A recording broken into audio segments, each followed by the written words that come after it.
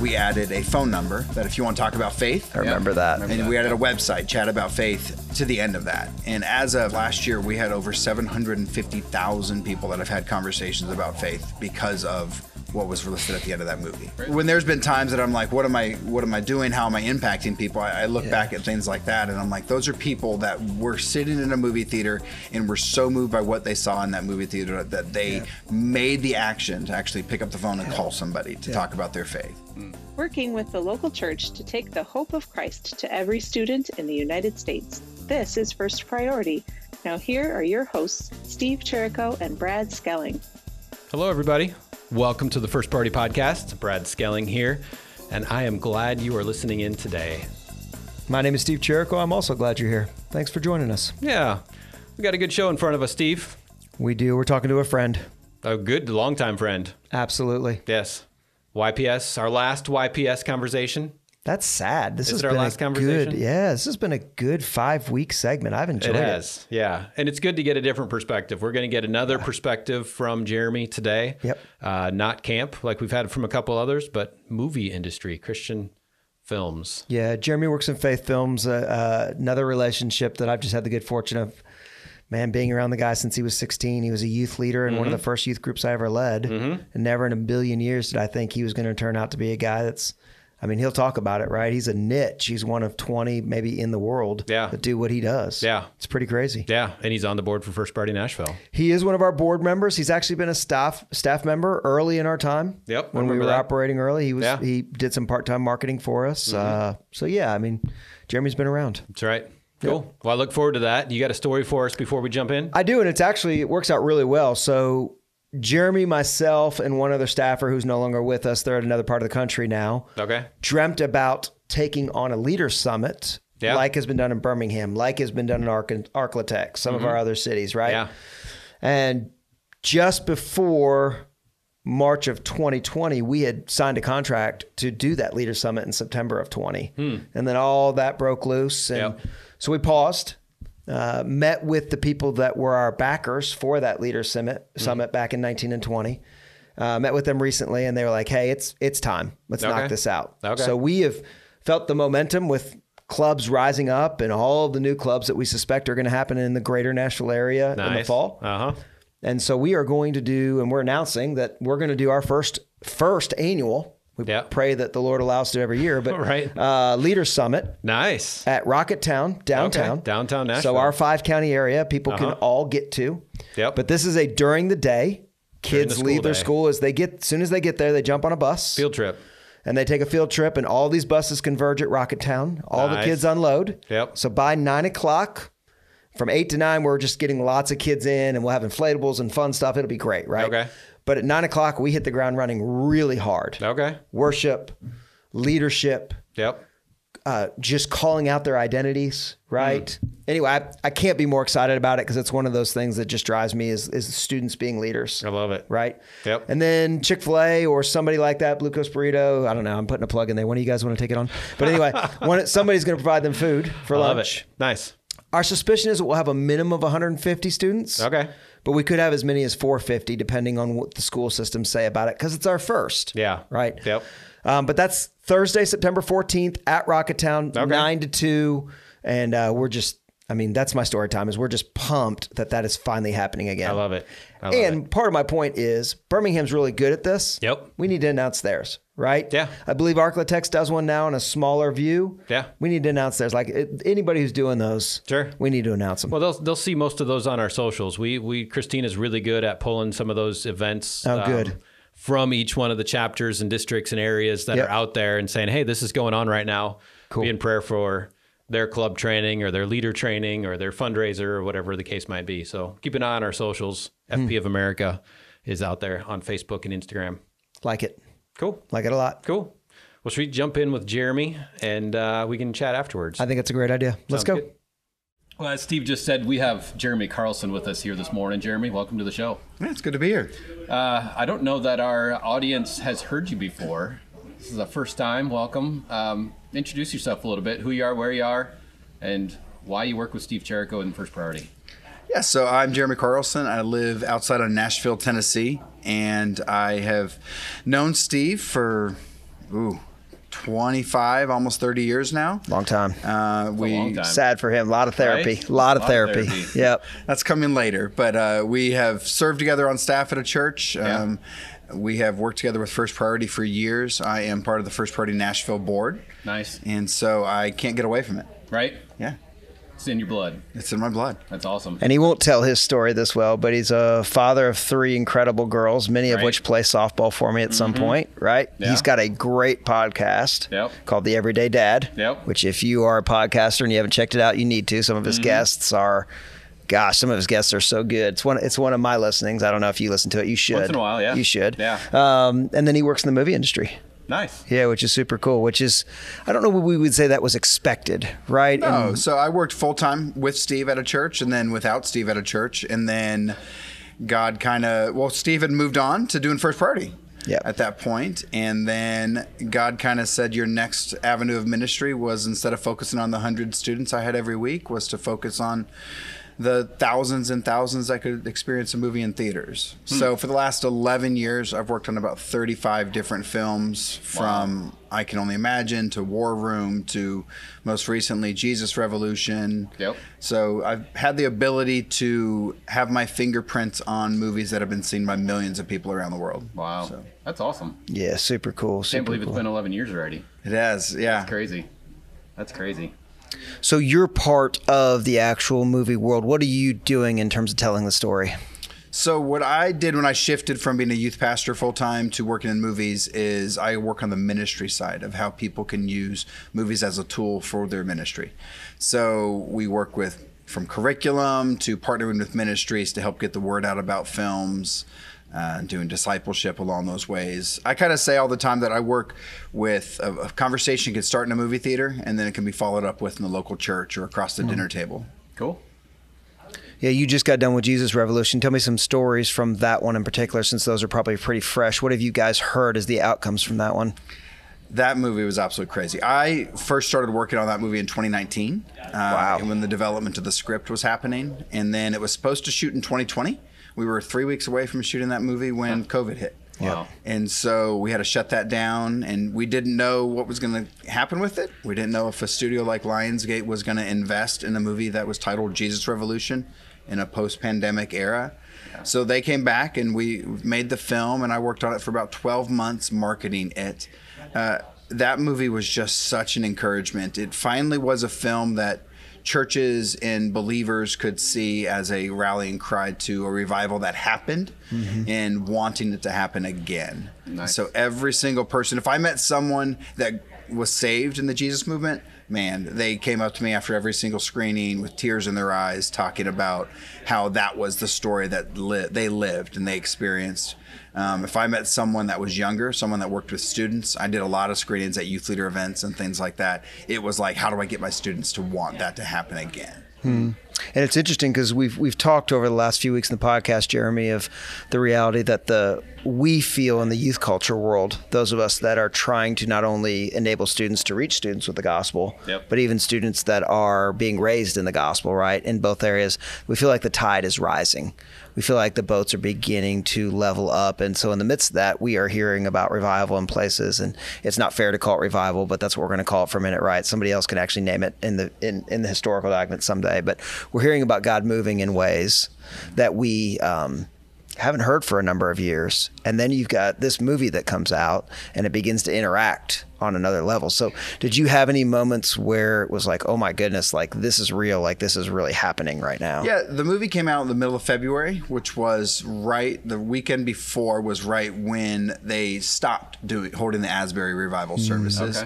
Okay. We actually had some people negatively be like, that was all manufactured to help promote the movie. Sure. And it was like, yeah, that wasn't it. Like we can't, like the amount of time it takes to put into these things, we choose a release date 18 months in advance on that one. Asbury was just a move of God that got people thinking about revival happening in our day and age. Sure. So it was amazing just to see that happen. It's, we need that in our culture. We need that. We need people to be willing to be open to revival happening and not thinking it was something that happened, but it's something that can happen again. Another part that I do love about a movie like that coming out is that sometimes we try to recreate, just picking on us as believers. Sometimes we try to recreate things, and then we find out that's not really how God works, right? God works in mysterious ways, and we've got to get ourselves out of the box. And I feel like it also allowed people to put some of those things down and say, yeah, I'm just going to let God be God, and I'm going to be faithful in what I'm called to. And this is just a good reminder to me that when people do that, God moves. Yep. Right, because you couldn't have put that story together. There's no way from 40 some odd years ago that you would have been able to make all of that line up. So it's just neat that it got told now. Yeah, and even just God's timing is so much better than our timing. Like I said, we were supposed to shoot that in 2020, and all that happened, and it just wasn't the right time. The country wasn't ready for it, the world wasn't ready for it, and now it was more of a receptive time. I love it. When we look back, you always see God's hand on stuff like that. You're like, yeah, you can't orchestrate Asbury and this movie coming out. It's how God works, right? Well, and that list is long, right? We can't just blame Asbury, right? You got to go down to LSU. You got to go down to forgive me, you got to go down to the dozen to 18 campuses that all had a moment. Yeah. Yep. Asbury was the flame that it ignited. That caught the attention. Exactly. Yep. But it's incredible number of places where people were like, well, we started in worship and trusting God, and we're not going to stop. Like, he hasn't closed the service. Well, I just thought you do that after an hour and a half. Yeah. Right? That's just what you do now. Yeah.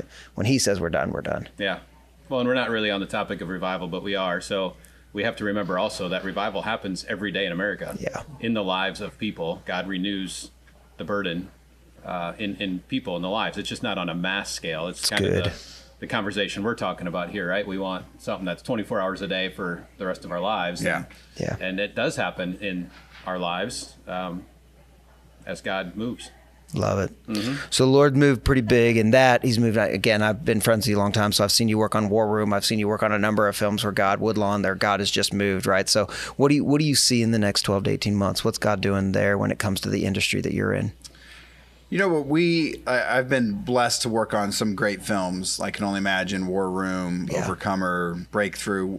Whenever we have one of these movies kind of break out and be super successful by what Hollywood would judge it, we always see an influx of people wanting to make more movies. Oh, wow. And they're trying to kind of attach to that. What I see coming down the road is some better films that are really focused on it. And people don't know, it takes 2 to 3 years when you start the process of a movie before it ever hits theaters. So what we're seeing now started in a pandemic and is coming out of it. And so what we're going to see for the next 12 to 18 months is movies that were started before all of this. So that's when we really look at it, and God's timing is perfect, because I'm working on a movie that's going to be coming out next year, which is all about family. It's all about the family unit holding together through adversity. That's going to be real encouraging to people, it's an uplifting story. That's true. And so that one's coming out. I'm working on another movie this fall it's about a girl that needs a transplant, and just the church community and her church community rallying around that and supporting that and being there for it. So, man, that's good. It's very good. Love what you do. Yeah, it's a unique thing to do. There's a lot of people, especially youth pastors. A lot of youth pastors are kind of bent a little bit more towards marketing, because that's what they have to do. Yeah, they have to market their church. Yeah, that's good. And they have to tell their story. And so I've gone into people all the time at events. They're like, hey, how do I start doing that? And I'm like, there's like 20 people like me in the world that do this. And I'm blessed to be able to be one of those people. It's there's not 45 different agencies you can go work for that do this. It is a small group of people that honestly I feel like God has chosen, and we've been able to work together. Yep. A lot of these films, it's pretty much the same players that we try to find in what is working at that time. Nice. We're not just like that PE teacher that's just going to roll the balls out and let the kids play every single time. We truly try to identify, okay, what is happening in the country, what is happening with this story, who is the crowd that would really see this film and want to raise it up. When I work with ministries, I try to find ministries that their mission and objective aligns with the mission and objective of film. Sure. So we're not putting a square peg in a round hole. We're trying to, if we're working on a movie that has a fatherhood bent, we're going to work with organizations about fatherhood. Yeah, that's good. If we're working with a movie like Jesus Revolution, I worked with youth ministries about a revival that happened and trying to happen again. Sure. Sure. Yeah.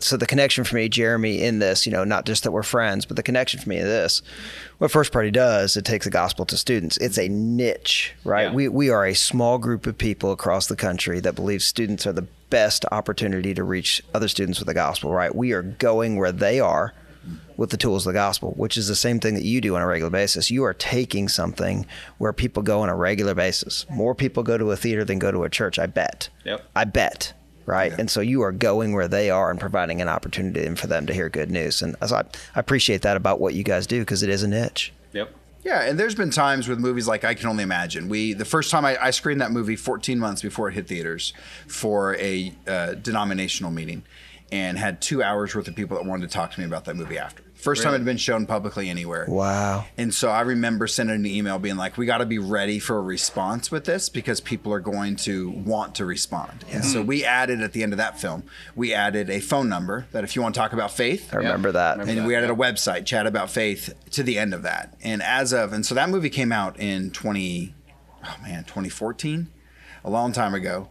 And we added that phone number, we added that in there. And as of last year, we had over 750,000 people that have had conversations about faith because of what was listed at the end of that movie. Really? So when there's been times that I'm like, what am I doing? How am I impacting people? I look back at things like that, and I'm like, those are people that were sitting in a movie theater and were so moved by what they saw in that movie theater that they made the action to actually pick up the phone and call somebody to talk about their faith. FOMO was real for them. They were fear of missing out, so they went to it, and then they turned out, oh my gosh, there's so much more. Yep. Yep. It's good. It's good. Well, Jeremy, thanks for being on the podcast today. Yeah, thanks for having me. Yeah. Good. Thanks for hanging out with Steve all these years and being on his board and things of that. As we land this plane, you got any words of advice for the First Party staff members out there, board members? We've alluded to it, and we talked about it with I Do with movies, is you just got to find a way to tell your story.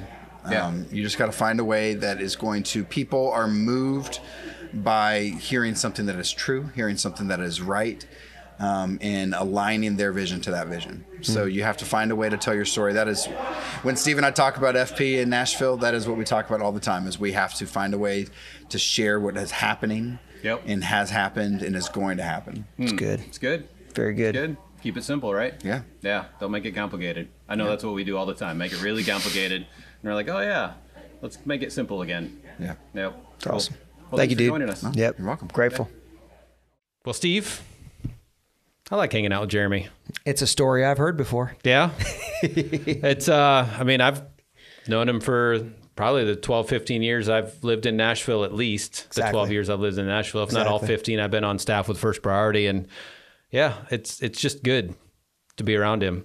And yeah, he's got a new perspective with being in the movie industry. It's something I can't wrap my head. I don't know how he does what he does, but he does it, and it's pretty cool. Yeah, and Faith Films has come a long way. It has. It's come a long way. Yeah. So for him to have walked the entire journey of that, when there was just little stuff out there happening, to major studios grabbing stuff, and him being in meetings with people that are way above your and my pay grade when it comes to just whatever. So it's fun. It's also fun to just hear his side of, this is what the Lord is doing. Yeah. And these are the conversations I'm having. Yeah. And then you add the side that he's like we do in podcast land, which we hope it's a benefit. He's out there doing his fatherhood podcast, right? Right. Yeah. And that is with, you may not know this, the other guy that's on that podcast is his co-host, is also in that industry. Oh, really? So they were traveling together so much, they were just like, what's the one thing that is missing? And the Everyday Dad idea came up. It was like, hey, we can interview Tony Dungy. Yeah. Like, those are great guys, but what if we interview guys that are everyday good dads in industries that we're connected to? And it's just a great podcast. I love it. I love it. Yeah. I love, again, gaining perspective from somebody who's out there following the Lord, walking right alongside of us, has a passion for campus ministry, and part of your board, right? And that's right. We're just working together. If it touches youth or those that serve youth culture, then we have to have a connection. That's right. We don't need to be all in. We don't need, it doesn't, but we have to have a connection. We have to have an understanding. We do. Yeah. We're working for the gospel, working for the kingdom, furthering the kingdom, sharing the good news of Jesus.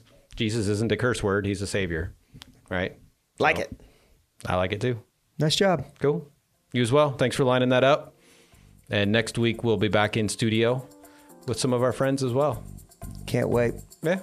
Those of you who've been following along, please like, please share, please comment. Please make sure that you do those things on your favorite podcast platform so we can continue to build this. Thank you for that. That's right. And until next week, see you later.